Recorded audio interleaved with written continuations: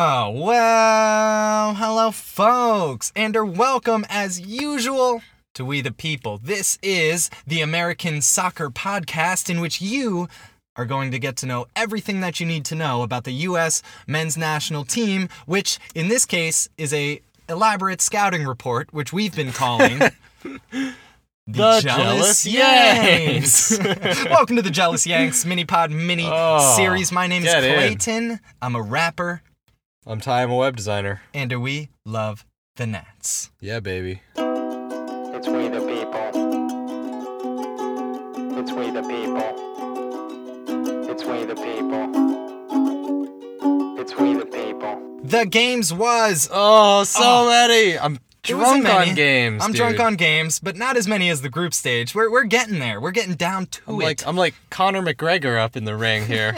Someone's like Conor McGregor. I'm stumbling around.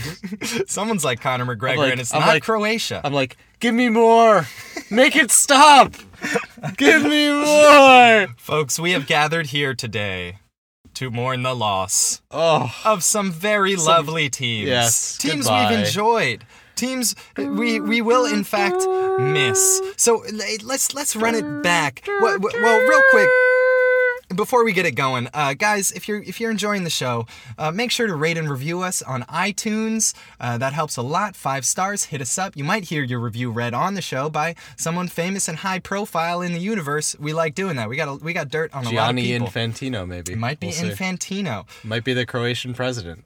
Who's the guy what's the guy's name who does Austin Powers? Mike Myers? Is that the one? Yeah. Might be Gianni Infantino, as played by Mike Myers. As played by yours truly. We'll see. Folks, thank you for joining us. We're going to recap this week, and then we're going to preview the next and final... Oh, does it hurt? Are you sad? What a journey. The next and final week of this glorious, truly glorious World Cup. Limited in its glory for lack of USMNT, but glorious nonetheless. Right. The last week when we left you, we had just a couple more round of 16 games to get to. And don't worry, we got to them. We saw Switzerland. We saw Switzerland go out to a nice little goal from your boy. Well, it was a kanji in the end. Forsberg to Akanji.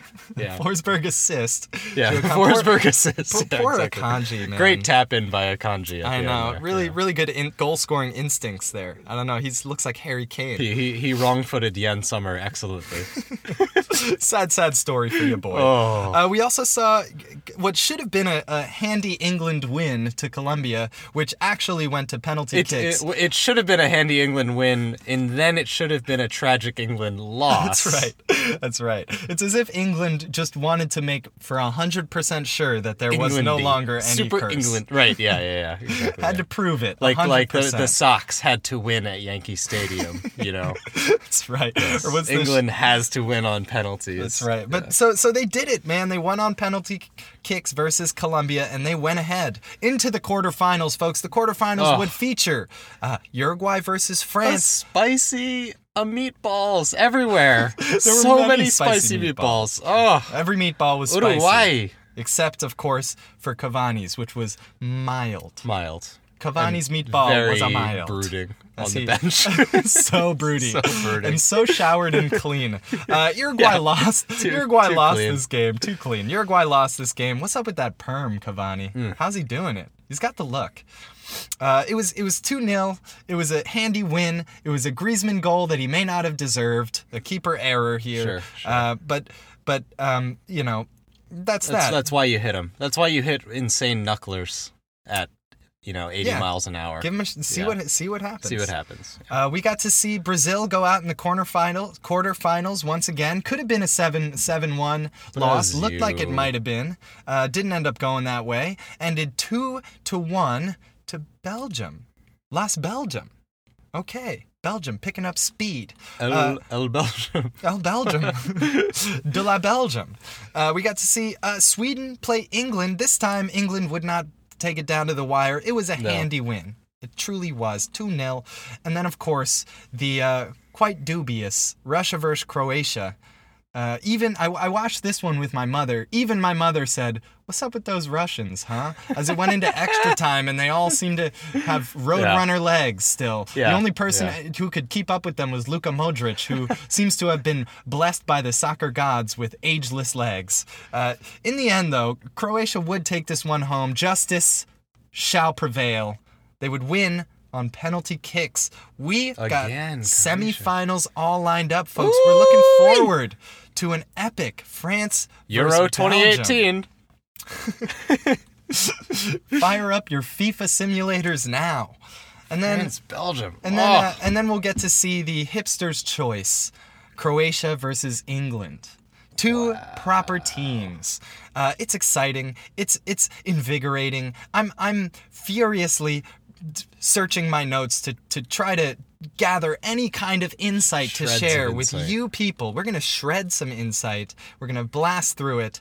But before I contribute anything of use at all, I will, as I always do, turn to my brother and say, what were your first impressions upon getting to these semifinals? It was an amazing, beautiful week of soccer filled with wonderful drama. We had talked earlier in the tournament about the dichotomy between teams that are about emotion and teams that are about logic and tactics and strategy.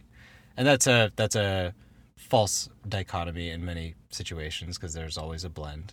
But I think what we saw in this last round of games was a victory for the head over the heart. And we also saw a final death blow for the team over the star. We sure did. And I hope that what we are seeing is a sea change in the way that the world game is played and in the kinds of teams that can win it, namely because I think the United States has a chance at being maybe one of those teams, whereas if we're waiting to have the next Messi or Ronaldo, we might be waiting around for a while. Quite a while. If you can we make a Jordan Henderson? Yeah. Totally. No Can we problem. make a Harry Maguire? Sure, Oh, yeah. sure. So we're going to have to work on that Dele Alli and the Harry Kane part. But what we're seeing are that teams that have a cohesive identity, that have a game plan, that have a positive mentality, that have sound tactics and in-game changes can do really well. And that it's not just the FIFA stats that matter. I think that's part of the gap shrinking that we have seen. Initially, it was about the bad teams being able to keep up with everyone else. But I think there's also an effect that the mid-tier teams are now able to push the quote-unquote elite teams a little bit more. So going into the tournament, there was a pack of three at the top that everyone kind of had in some order: Brazil, Germany, and Spain. All three of those teams are out. Gonzo. In their place are probably the most impressive performers of the tournament, England, a team that has stuck through lots and lots of challenges and come through well, which is Croatia, and a team that is finally putting together their sound results from a generation of players that's absolutely superb in Belgium, and France is France. But I think out of the four semifinalists, we have three where you can say I didn't see that coming, and that's a great thing. It's a great thing. It's exciting. Let's break down some of these teams because we now have affirmative success stories, right? We're going into the semis, which means all four of these teams are a success. There's no doubt. Anybody goes out now, maybe with the exception of France. France might be disappointed to go out in the semifinals. 3-0. Yeah, but no national team, not even Spain or Germany, can truly be disappointed scoff at a semi. Yeah. No. So let's talk about these four teams and talk about why they succeeded. I'd like to start with England, my Pookie Bay team of the semis. Wow. Actually, I don't even know if that's true. England, Croatia were my two picks to go long, my surprise picks to go long, and I was right. Now, I'm not proud of my bracket. Last place, K-Dot will tell you, my bracket sucks. However, but you had these two. I did have these two. Well, credit. Going deep. So, and I don't know that a lot of people did. England is exciting to me, as many have noted, because of their teaminess. They are so teamy. I quite like it. They have a culture. They have a lack of ego. They have an honest approach. The Thomas Tuchel automatism They've got automatism. up the wazoo. Up the waz. So does Croatia, but let's start with England. One of the things I want to talk about with England is a little tacticky, and I want to hear get your thoughts. deep. I know it's been the group stage is all culture, baby, but it's about time we got a little bit tacticky. One of the things I love about England is this 3-5. It's a 3 Yeah. in the back, 5 in the midfield, and often when you hear 5 in the midfield, it really means some combination of 3 and 2. With England, it's actually five. 5 options Yeah. across Right, the field, right. and I think that's a really cool Gareth Southgate choice, which in my opinion is geared at beating presses, solving presses, as some would say. You have 3 in the back who are all ball players. You have Jordan Pickford, who, by the way, who the fuck is Jordan Pickford? I know. This guy is I know. crushing game Out right of now. nowhere. All ball players, right? They can play it on the ground, and they will, and they must, like it's their job. And the reason why they're able to beat these presses, which has been the tactic du jour, Right. is that every single one of their center backs has 3 options facing them to play ball to the feet, right? It's this 5 in the midfield. Another thing England does really interesting, that is really interesting to me, is that they play vertically. They'll do triangles, but they're long and they are vertical. They're not interested in playing laterally, and they avoid that as much as possible. That's been my read. That's why I think they're winning games. Ty, what do you am I overemphasizing that? Is this what's your take on my interpretation of the way England is playing? I think you're spot on. I think the key element to the verticality there is Raheem Sterling up top, who somehow has managed despise to be, him. He manages to be one of their best attacking players while also sucking So just much. blowing hard, Which is so true for for 90 Man City, minutes. too. Raheem Sterling has got to be the luckiest footballer of all time. He gets picked up by Pep, crafted into a decent thing, and then drafted, into this sort of stars aligning style England squad. The guy can't finish or pass, but I guess he can dribble?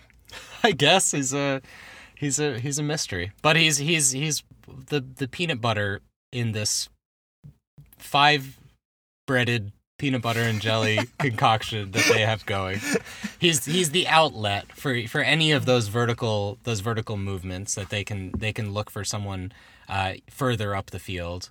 And what I have really enjoyed about the England 3-back is that it is a 5-back as well, and they transition very well defensively when they need to, especially against Sweden on counters. They were incredible at getting back, so it played like a 5-5-2, where you have the fullbacks pulling deep when they need to, and that's the kind of thing that you get with the sound team ethic and with players who are buying in. Like, you have players who are nominally out of position, who might have a gripe about the way that they're being used and how they're being asked to sacrifice or modify their game plans, and it's the kind of thing that absolutely never would have worked under prior England generations. But this young generation has they seem to lack the world classiness, I guess. Yeah, no but one's they got it. also lack the collapsification. And Right. it amazes me that, we grew up with these England teams of, first the Beckham era, and then the Lampard, Gerrard, Rooney era, where Dele Alli, who is the best player on the England team, would have been maybe the 4th best player on some of those teams in the peak Rooney era. If that, yeah. And it's just incredible that those it truly said I am over the line where I thought it might have been an anomaly, but I actually really think this is it's a proof point in the favor of figuring out a real system, culture, a ethos to your team versus just focusing on picking the best players. I think it's a lesson for the U.S. national team and for any national team to identify that this country, who has produced so many incredible players, actually needed to wait to produce a few less for one generation to find some more success. It's kind of amazing. It's super ironic. It's bizarre. And keep in mind that in versus Sweden, Harry Kane didn't even show up, right? So your one exactly. really world-class player doesn't show up, but who does for an epic assist? Shaboy, Jesse Lingard. Your Pookie It's Bay. my Pookie Bay. This is exactly what I'm talking about. He plays direct, clean, crisp. He makes good decisions, and he makes few Moves mistakes. well between the lines. Love this guy. So now, Love this guy. one last thing on the England 3-back. I think it is solvable. I don't know exactly how. As in for any opponent for of an England, opponent, right? It is defeatable. Right. And the classic thing that you would do against a 3 center back system is go wide, because you put them in a tough spot where if the 3 stay central, then they have 3 on 1 or 0 in the middle, and you can kill them out wide, which is what happened to Argentina against Croatia in the group stage match. And then the converse is that if the 3 spread wide to counter your width, then they leave spaces in the middle for Modric and Rakitic to exploit. So that's kind of the classic framework for how you do it. But I think with the way that, not just the way, but actually the personnel playing well into this system, the way that they've been migrating between that 5 in midfield and 5 in defense could be really effective at shutting down that sort of classic counterattack. So I'm interested to see what happens in the Croatia-England game, if they can come up with something unique and weird. We've seen, I think Croatia might have been the most interesting tactical team to me in this tournament so far. Yeah, let's tell me a little bit about Croatia, because I myself am like, love me some Modric, love me some Rakitic, Mandzukic, Kramaric. These are all players. All the Mitches. I love the Sweden. Itch, please. Yeah, itch, please. Itch, please. All that. Get in. So how is Croatia? What is Croatia doing tactically to give them success? Because not all teams with stars can do this, but these guys look a team. They look a proper team. Yeah. So what are they doing right? Well, to caveat, if they had lost on penalties in their first shootout, we wouldn't be would have talking been about right. this. So they've gotten lucky to get this far. I have appreciated their play maybe more than I've thought it was great at times. They've had a lot of really sloppy moments. But what they've been doing tactically, which I've found very interesting, is mixing up the way that Rakitic and Modric play in the middle. So ostensibly they're playing 4 at the back, and then those 2 as like a double regista kind of deep-lying Pirlo thing, but it's both of them. But also Rakitic drops between the center backs, and also Luka Modric goes out to play like right wing back. It's odd. When they're in the build-up, because I think what they're trying to do is just make it so that like the opposition can't just put a couple hard midfielders on those 2 and try to shut off their distribution. Like, they're going to just move their distribution to come from different places on the field. They're going to use the same technique in different places. And they've been very dynamic up top with the 3 Mandzukic, Rebic, and Perisic, and they've created a lot of opportunities through good quick interchange, and they've been a little bit disappointing finishing wise. I feel like overall they have performed well enough to get to the semifinal despite having to get lucky a couple times. Sure. And I think they're a really interesting match for England. I think it'll be a friggin' cracker. I can't wait. Of the 4 teams in the semifinals, you could almost argue that Croatia has underperformed the most. Which is quite a lot to say. Right. But I do think their ceiling is higher. Whatever than that means. Yeah, whatever that means. Yeah. Shall we switch over here a little bit? Because I'm no big fan of Belgium. I have not been able to celebrate their success. One, because they've broken my heart repeatedly over years and tournaments. years. 2 tournaments in a row. They eliminated the U.S. They eliminated Japan. Yes. How can I root for them? I might be biased. Red Call Devils me biased. indeed. Reach out to us at WTP Pod. Call me biased. It's fine. But I just don't see what the aim is. Like, if I'm Martinez, as or Martinez, take your pick. Martinez. If I'm the coach of this Belgium team, I say we're a counterattacking team. We're gonna suck them in, and then and De Bruyne. We're gonna Lukaku, suck them in and we're gonna blow them out. That's right. Yeah, and then the whole team says we're gonna need a new coach. No, but I say this: given personnel, this is a counterattacking squad, but they don't choose to play that way. Maybe they have too much talent to be able to play that way. It's a little bit of a Brazil struggle, but yet they're catching W's. What's your angle on this? How do you see how is it that they've achieved success? Is it really just all-star pure talent, or is there something going on with the team that's allowing them to have success? Oh, I don't know. I mean, I think I'm also just hopelessly biased because of how mad I am about Japan, but they I think they had to get lucky. They needed to rely on Japan to give them that game back. And I think the absolute best thing that they got was playing Brazil. In some weird, ironic way. Yeah. I feel like it was like set up for them to implode if they had played Sweden or Uruguay, who would have been able to frustrate them and shut them down. But Brazil having to be on the front foot, having to be the proactive team, I think that played perfectly into what you're saying. And they, Martinez smartly swapped at kickoff to a back four, which I guess was like the plan the whole time, but they didn't want to show their cards. Not to mention, we got to see broccoli top and broccoli top. Dubs broccoli top and the double pivot. Nothing. I hate you, Belgium, but I do quite enjoy a little Fellaini Witzel. Yes, I love it so much. I also greatly enjoy. I don't know if there was a really great. You know how there's always the like egregious misuses of the super slow-mo cam. Oh yeah, it's like such as horrible. players it's as bad as honey cam. So ridiculous.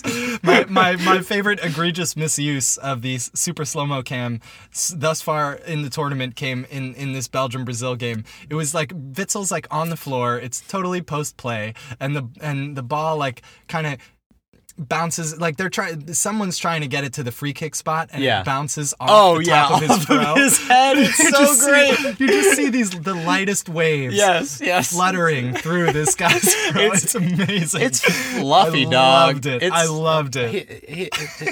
The amount of shampoo that guy must have brought to Russia is fantastic. He's getting it by the crate. Awesome, dude. I wonder if they share. Maybe there's a brand. And Fellaini's got a few blonde tips. Right. Yeah, it's exactly. Gorgeous from man. A prior hairstyle effort. Yeah, love you guys. So Fellaini forgot to get a haircut for the World Cup. His wife is like, dude, come on. Dude, can't find a good barber in Rostov. So my favorite moment of the Brazil-Belgium match was Chichi thinking that he's scored twice. Yes. It was two distinct chances where he did. Brazil was about to score, and he was like so ready. He wasn't like 10% in. No. He was like 30-40% into a goal celebration.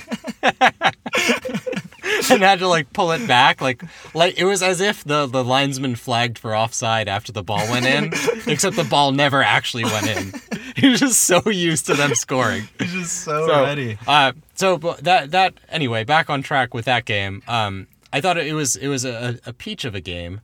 It set them up perfectly to be the counterattacking team, which I think their identity just works really well with, as you said. And I think if they're able to sublimate their egos and play to that, I think they have more than a chance against France. I think that could actually be exactly what would make France kind of stall in this tournament. It's like they haven't really faced a team that was capable of doing that. I mean, I guess Uruguay could have done that, but they I wish France found the early breakthrough. Yeah, I sure wish Belgium met Uruguay, because I don't think it would have gone the same. Right. You know what I mean? And I love Uruguay, and I hate Belgium, and I think Uruguay would have had a chance against Belgium. And Cavani missing out is just so sad. Poor guy. Yeah. Although I got to say, Cavani, there was something a little bit unsettling when so Uruguay beats France, and all the Uruguayan players started crying like 6 minutes before the whistle. Dude. Okay, so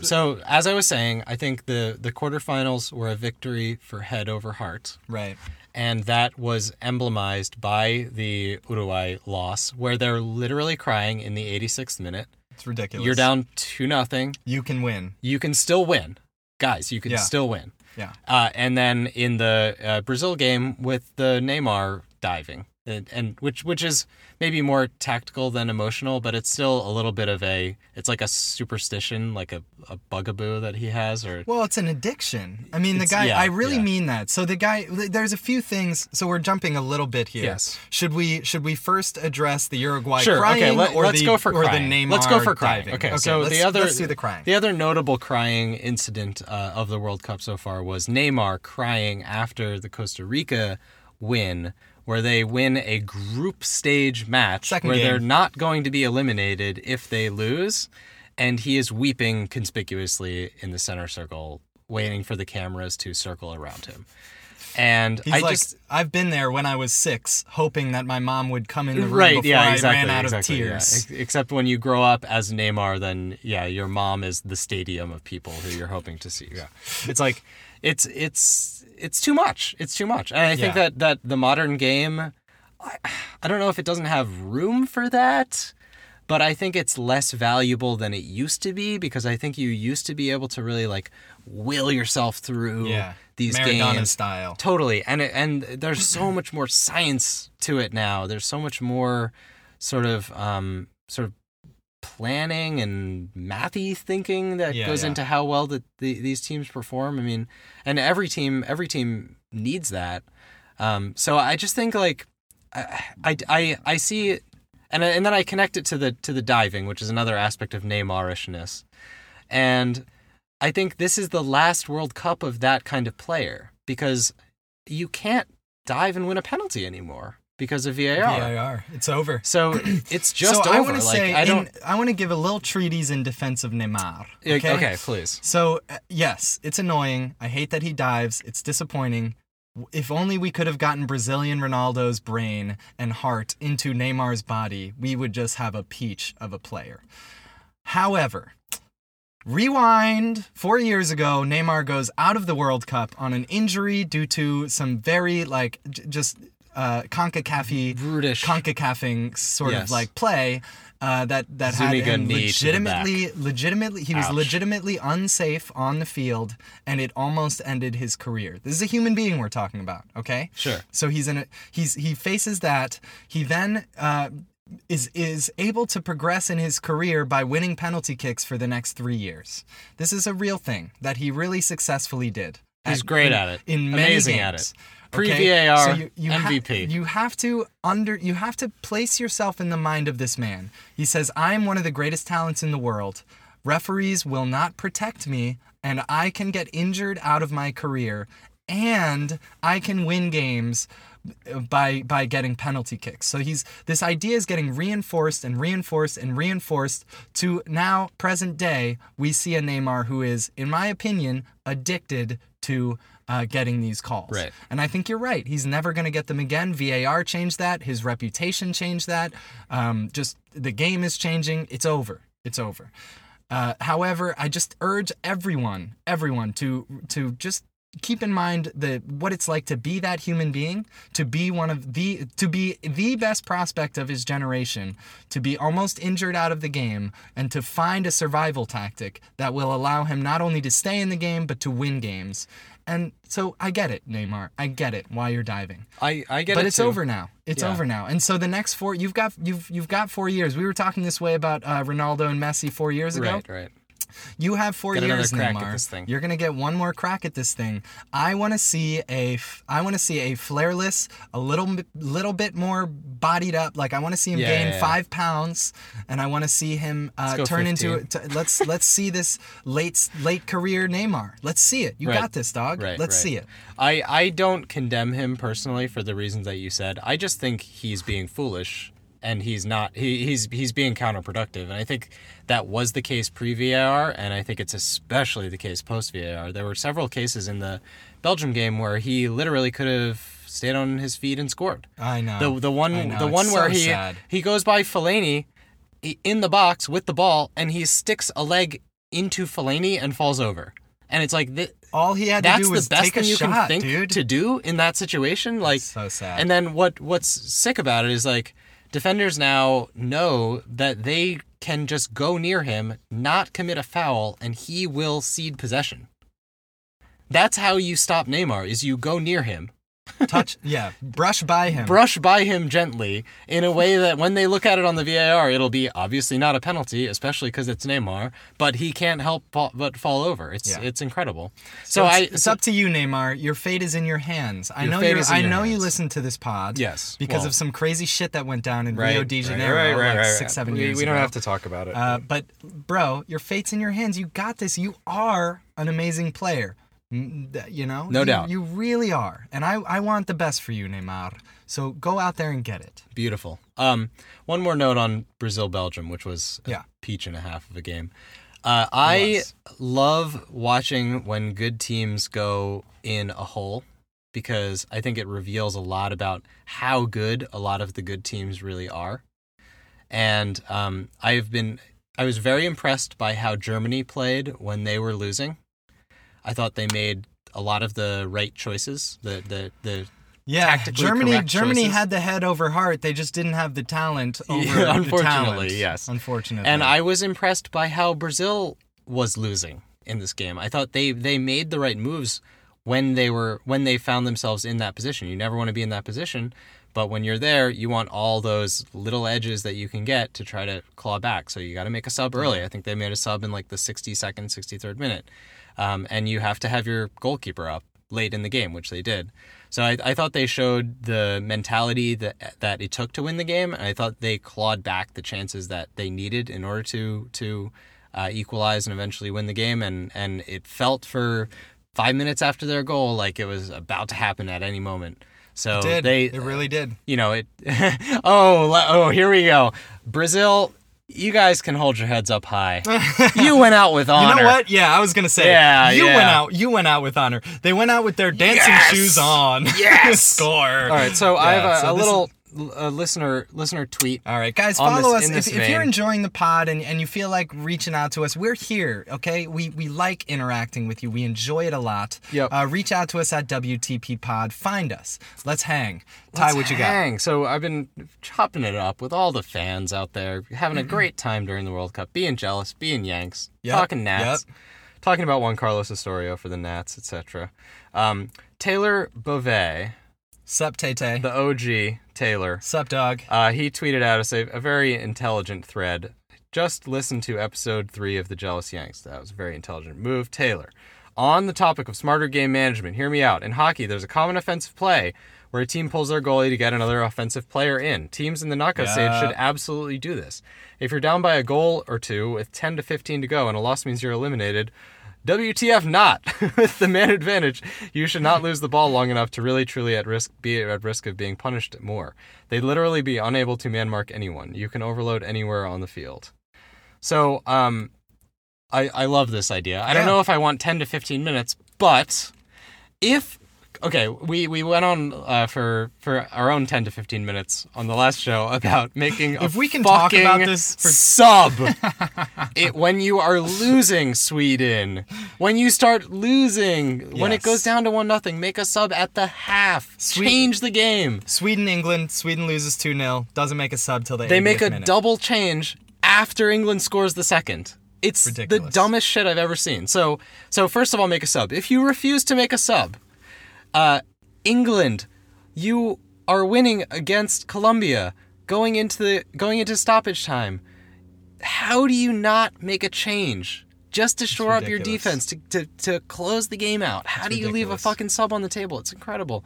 So if you're in that position, I 100% agree with Taylor that this is a fantastic idea. That you use that last sub for the last 5 minutes of the game and try to get so stupendously lucky.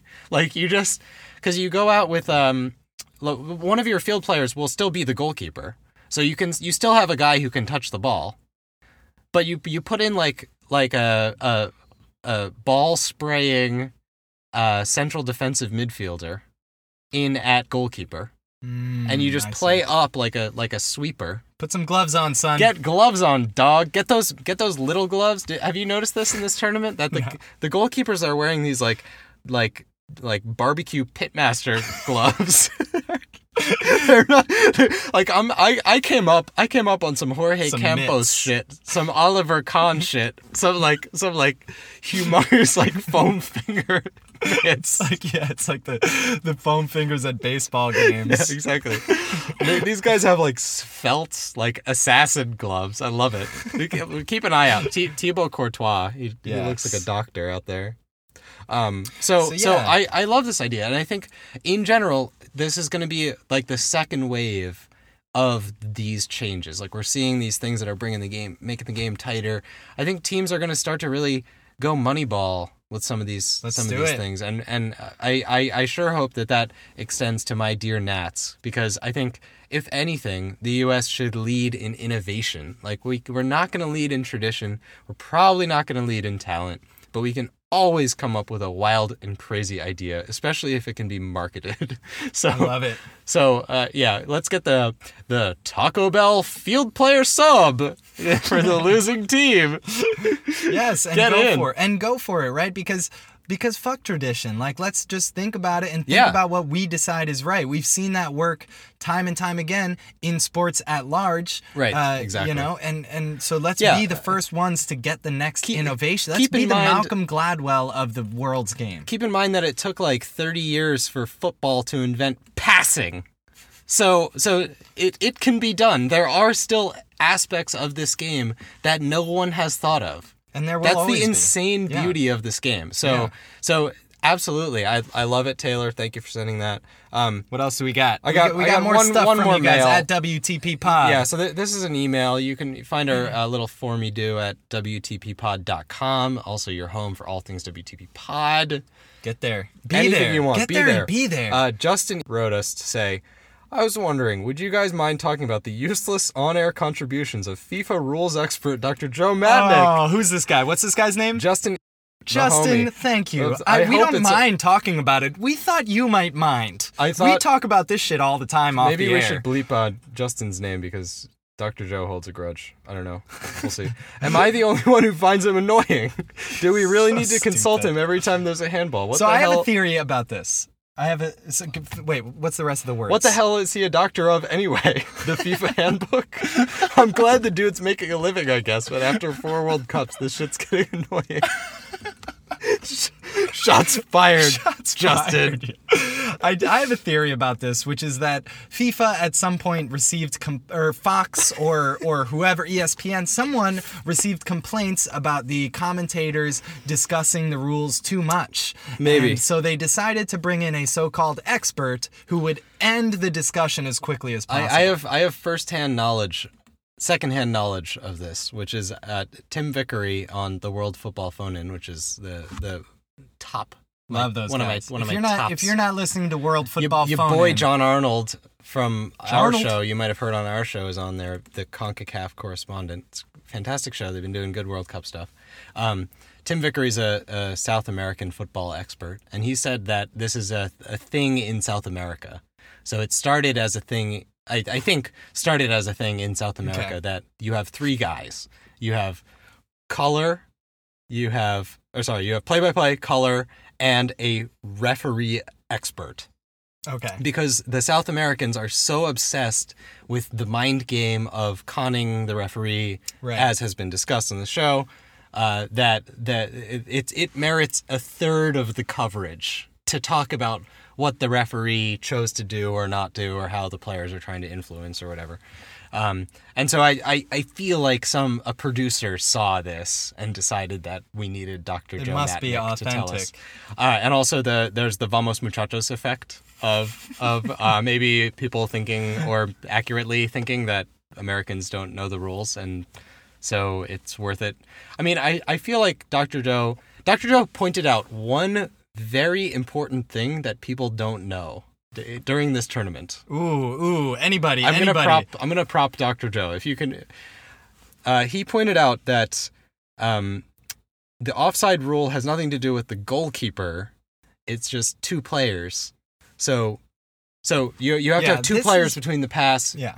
So this is something that is very commonly missed by commentators players. So just to be very Sorry, clear, yeah, to be clear, I did yeah. not know this. So the idea is, I always thought you have to be behind the last defender. Right. The This last is- field player. This right. is not true. You have to be behind the last 2 players on the opposing team. Okay? So that can be the goalkeeper, but let's say for instance that the world catches up. Start sending out a field playing goalkeeper because you're losing. You've now got a goalkeeper who's on the other side of the field who just took a shot. Now offsides applies to any 2 players. It doesn't have to be the goalkeeper. Is this making sense to you guys? It took me a while to pick this one up, and I'm not going to lie, Dr. Joe, I appreciated that lesson. But hey, that's about 1/8 or one tiny percentage. Do you need of a everything. doctorate to be able to teach this advanced Yeah. I ain't got no doctorate. soccerology? I just taught that soccer. I just passed that knowledge on. I don't have a I fucking got no- doctorate. Dr. Joe, I'm sorry. We don't need you, Dr. Joe. We Yeah. could have a I don't know, FIFA obsessed teen. That'd be Sure. funny. Yeah. Sure. I think Or how about the people that want the 2 commentators already in the booth have knowing knowledge the rules. of the rules? Right. That'd be knowing good enough the for rules me. would be good. And I think they do. That's the weird That's thing. the like weird thing, yeah. like yeah, I don't think Ali Wagner is going to be like, "Wait, what?" Like played at the highest level. Like so I think they know the rules. It does perplex me. Thank you for the email, Justin. Yes. Why do we have why is there an entire commentator salary being paid to Dr. Joe to watch games from New York and chime in every 20 minutes whenever there's like a significant call? It is perplexing, but such is it's the weird and wonderful things that happen in the teenagehood of this game in this country. You know, it's going to be one of those things we look back on, like the funny mascots of the NASL, or the MLS or trying to change up the penalty shootout kick rule. rules, or Yeah. the clock going backwards or Yeah. whatever. And it's going to be a funny little quirk. But I think in the midst of that teenageness, so we noted one thing about the coverage as well, which was there was a day when they cracked. When when Lawless and Rob Stone Oh man, it and got Ian Wright. heavy. What game was that? Do we remember? It was one of the. It was I one of think the it was round of Columbia, 16. England. Yeah, maybe It was- Columbia, England. So it was Columbia, England. We're cutting a commercial, and I hear quote. This is Alexi Lawless. It's like cuts to. First of all, I was like, something's wrong at the desk. These Something's guys, up. they don't The seem like they're vibe is off. vibing. And then it cuts to commercial. Screen goes dark, and I hear Alexi Lawless's voice say, "You keep handing me these numbers, and I have no idea what to do with them." Wait. Sorry. This was off mic? This was on air, so he must have been at least near a mic. It was right before it cuts to All commercial. mics are hot. Yeah. All mics are. So Just always remember when this. you relayed this to me, I thought it was like a quip. That was like an obviously on No, air, no, like we're goofing around. No, it was a mistake. No, it was a mistakenly shit. broadcasted Alexi Lawless Oh, criticism shit. of the of the production production. assistant. I have no idea what to do with these numbers. You keep quote. You keep handing me numbers, Alexi, and I have no idea what to do with do you like numbers? them. Can I tell you something? Do you like numbers? Do you like numbers? You'd have to listen to episode 1 of the Jealous Yanks to get that reference. So, the commentary cracked because these individuals have been locked in this studio in Red Square. Locked like we are in Ty's car right now, and- getting sweatier and hotter as the pod goes Up in on. the Prius, dog. Imagine if we had to do this for 30 days. So they're locked in a Prius in the middle of Moscow, and they start to go a little bit insane. Yeah. But what I have seen, on average, there's been some highlights, some lowlights. The level of coverage that I've seen, the professionalism of it, the level of discourse in the production. We've criticized some things that we didn't like. There have been lots of things that I did like. I think the game is maturing. I think that teenagehood is fully on show. We see competence. We see a totally full-fledged, wonderful presentation of the world's greatest sporting event. We see Done well. We see Rob Stone, man, in this. What was it? Was it in Sweden, England? At the end, the whoever was in the booth on the field was said like Harry Kane scores, puts England ahead going into half, right? And then Rob Stone immediately rights the ship. He goes, "Would be so easy to make that mistake, seeing as you'd expect it to be Harry Kane." It of course was not Harry Kane. It was Harry Maguire. It was Harry Maguire, of course. Head boy, Harry Maguire. and so, we're seeing some competence, as you would see in a teen. You see some Gryffindor seeker, Harry Maguire. We see some crazy mistakes, and we see signs of competence. Yeah. Rob Stone, you're killing the game, dog. You're on it. So Rob Stone, I mean, talk about highlights. He is just on fire. While stars can no longer carry football teams, they can carry commentary teams. Carry the booth. And I have to say that John Strong and Stu Holden, who I had a lot of doubts about. They're the Edison Cavani and Luis Suarez of the booth. Fuck, how did I not think of that? That's so good, so right, so right. They're triangulating the entire field with these passes. They're amazing. They're great. They're on point. They're kind of funny at times. I like John Strong's thing where he says, 45 minutes down, 45 to go. Like it's the greatest thing he's ever seen. It's tremendous. And to me, they're like, we're sitting in this Prius. It's like 80 degrees out at night. This is the feeling of a World Cup summer. And to me, their voices are now just indelibly a part of that World Cup summer. It's like there's a certain patina to the whole situation, hanging out with your family, being real hot, going into the AC, watching the footy, going out to play footy, getting real hot.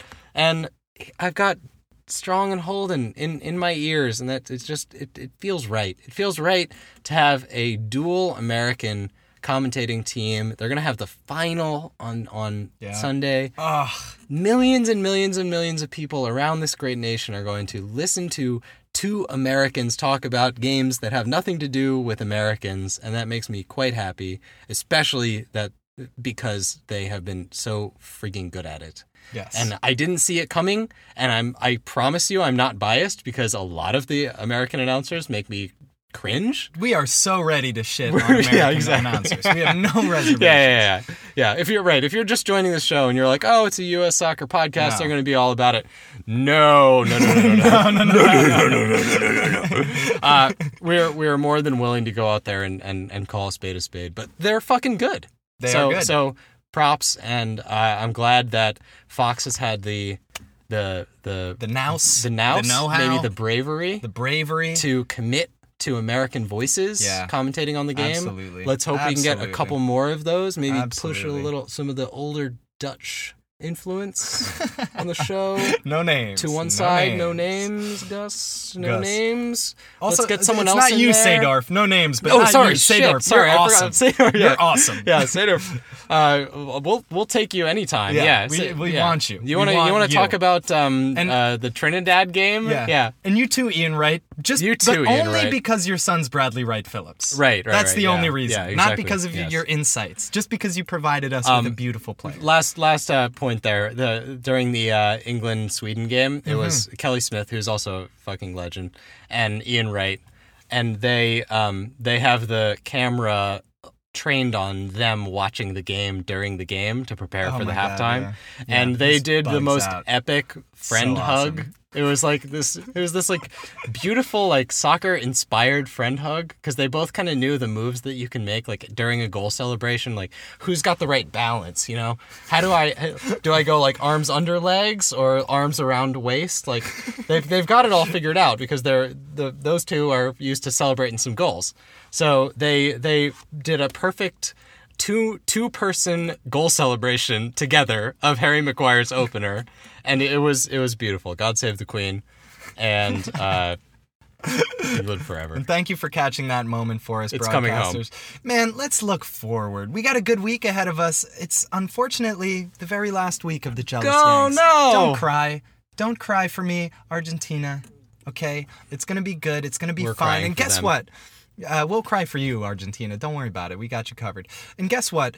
This show's not going anywhere. If you guys enjoyed this journey, if you've been enjoying this little interaction, this little scouting report we've been doing on this little tournament, if you've been enjoying getting jelly, just stay with us every week, because we're just going to keep steamrolling through the world of soccer, and covering, as we always have and always will, the U.S. men's national team only. That's what we do. We are here. We, the people, are here to make it possible for you to say, I like soccer. I'm not a fan of any team except for the U.S. men's national team.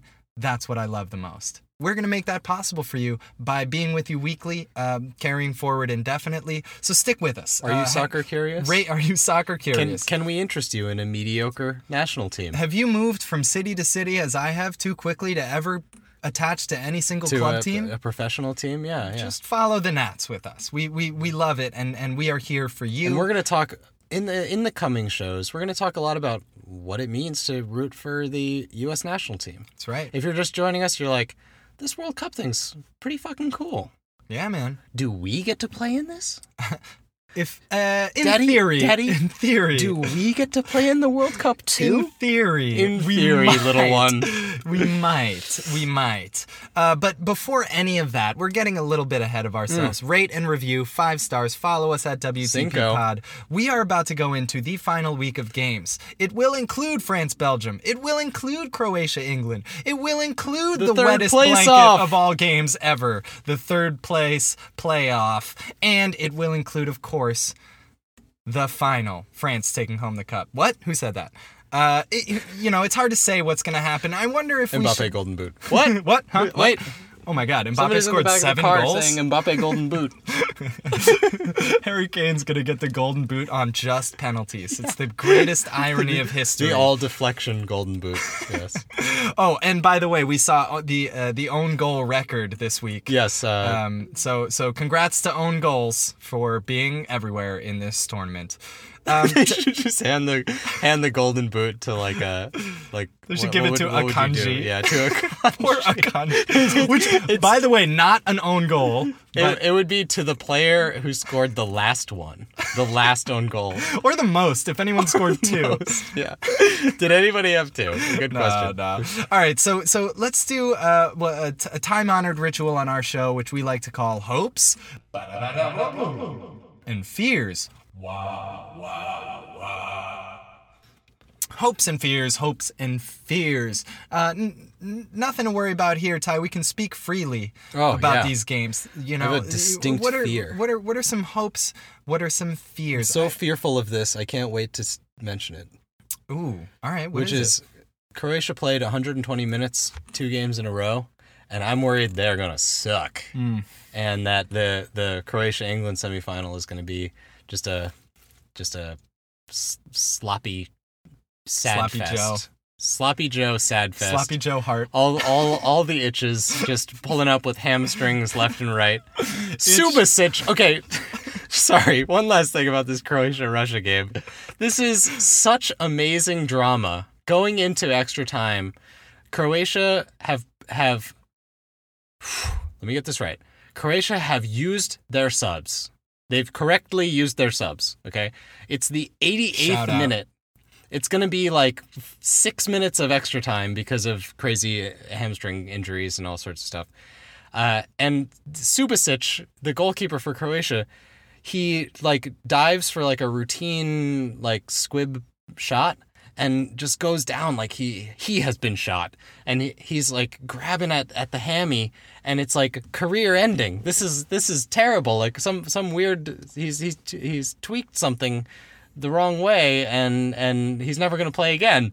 And he somehow and of course you're like, shit, what do they do? Do you give the gloves to another player? Yeah, do you just let him stand there? What's the move? You got to get 8 minutes through with this no keeper.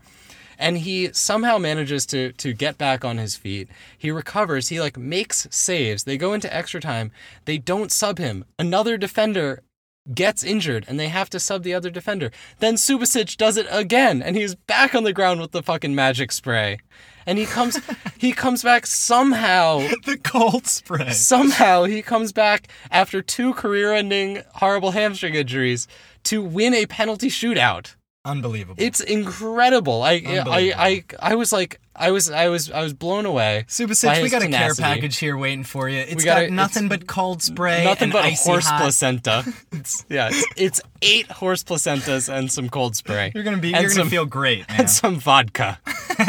You don't need a care package for that. Tennessee whiskey. Yeah, Tennessee whiskey. We got your back, dog. So Subasic is a prime candidate to maybe not even play if this was like a serious injury, maybe to be hobbled in the way that one Timmy Howard was in the 2014 loss in the knockouts, where he's like, 2010 to Ghana, where he very clearly had a bad rib injury in the final in the Algeria game, and then he continued to play, but like was severely hobbled in what he could do.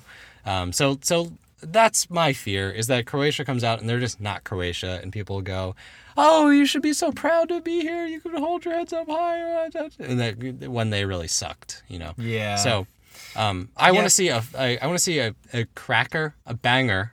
I want England to have to win it, not have it handed to them. Sure. Not out of any. I like this England team. I like watching them, but I want to see them actually have to put in a performance. Yeah. I'm just going to line out. Here's exactly what I want to see, and I'll call it a hope. I want to see Belgium crash and fucking burn. Are you with me, Americans? Are you with me? 7-1. Fuck out of here, Belgium. We're done with you. I love you, Joseph Martinez. That's a Atlanta United player. I love Joseph Martinez. We love Joseph Which Martinez am I talking about? Roberto, thank you. I love you, Roberto Martinez. I think you're great. We got a job for you at the U.S. Nats team. Yes. Open slot, we dog. Absolutely We got do. you. But I want this Belgium team to crash and burn for entirely biased reasons. Then I want to see I'll go with Ty's hope, good game versus England, but I want to see a France-England final in which Kylian Mbappe has the performance of his life, narrowly losing to a well-deserving England. Mbappe's going to get 3 more World Cups. He's got plenty of chances.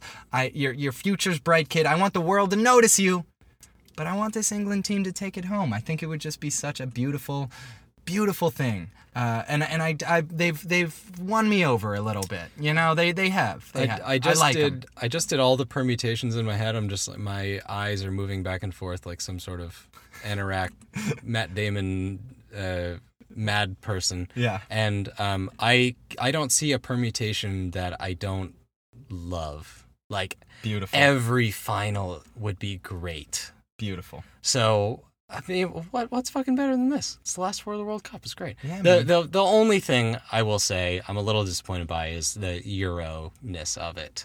Because it does feel like a loss. It's not a World Cup in that sense, but that aside, I mean, this is what all of these people live for, and it is just such delicious drama, isn't it? It's so good. Great. It's been a welcome to the World Cup. If you haven't been here before, take a seat, lean back in your 80-degree car, and skip the third place. Watch playoff. Someone else's Nats. Skip the third place. Oh yeah, don't bother playoff. with the third place off. It's not going to be worth it.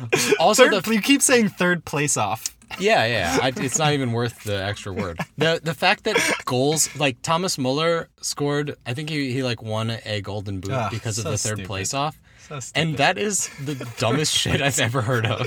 Like the players who lose in the quarters don't get like a random extra game to pad stats, So stupid. Like to decide who finishes 5th, 6th, and 7th. I want to see 3 own goals in the third place off. That'd be awesome. That'd be great. I love it. I love it when a window works how it should. There's lots of possible windows. You can have a crank. You can have a slide. You can have a turn. You can have a one of those ones that looks like a vents. Duct tape garage bag. All open. You can have a duct tape window. But I like it when it works the way it should. I like chalk walls, painty chalk walls, because it's like I feel like there was a moment in time when such a thing did not exist, and someone said, "I know how to make chalkboards. I can make anything a chalkboard." And I like self-portraits of myself, but I don't love any of that shit Self-portraits. as much as I love the Nats. Let's go, boys! Let's learn something this weekend. It's we the people. It's we the people. It's we the people. It's we the people.